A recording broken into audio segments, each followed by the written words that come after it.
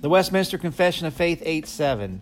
Christ, in the work of mediation, acteth according to both natures, by each nature doing that which is proper to itself. Yet by reason of the unity of the person, that which is proper to one nature is sometimes in Scripture attributed to the person denominated by the other nature.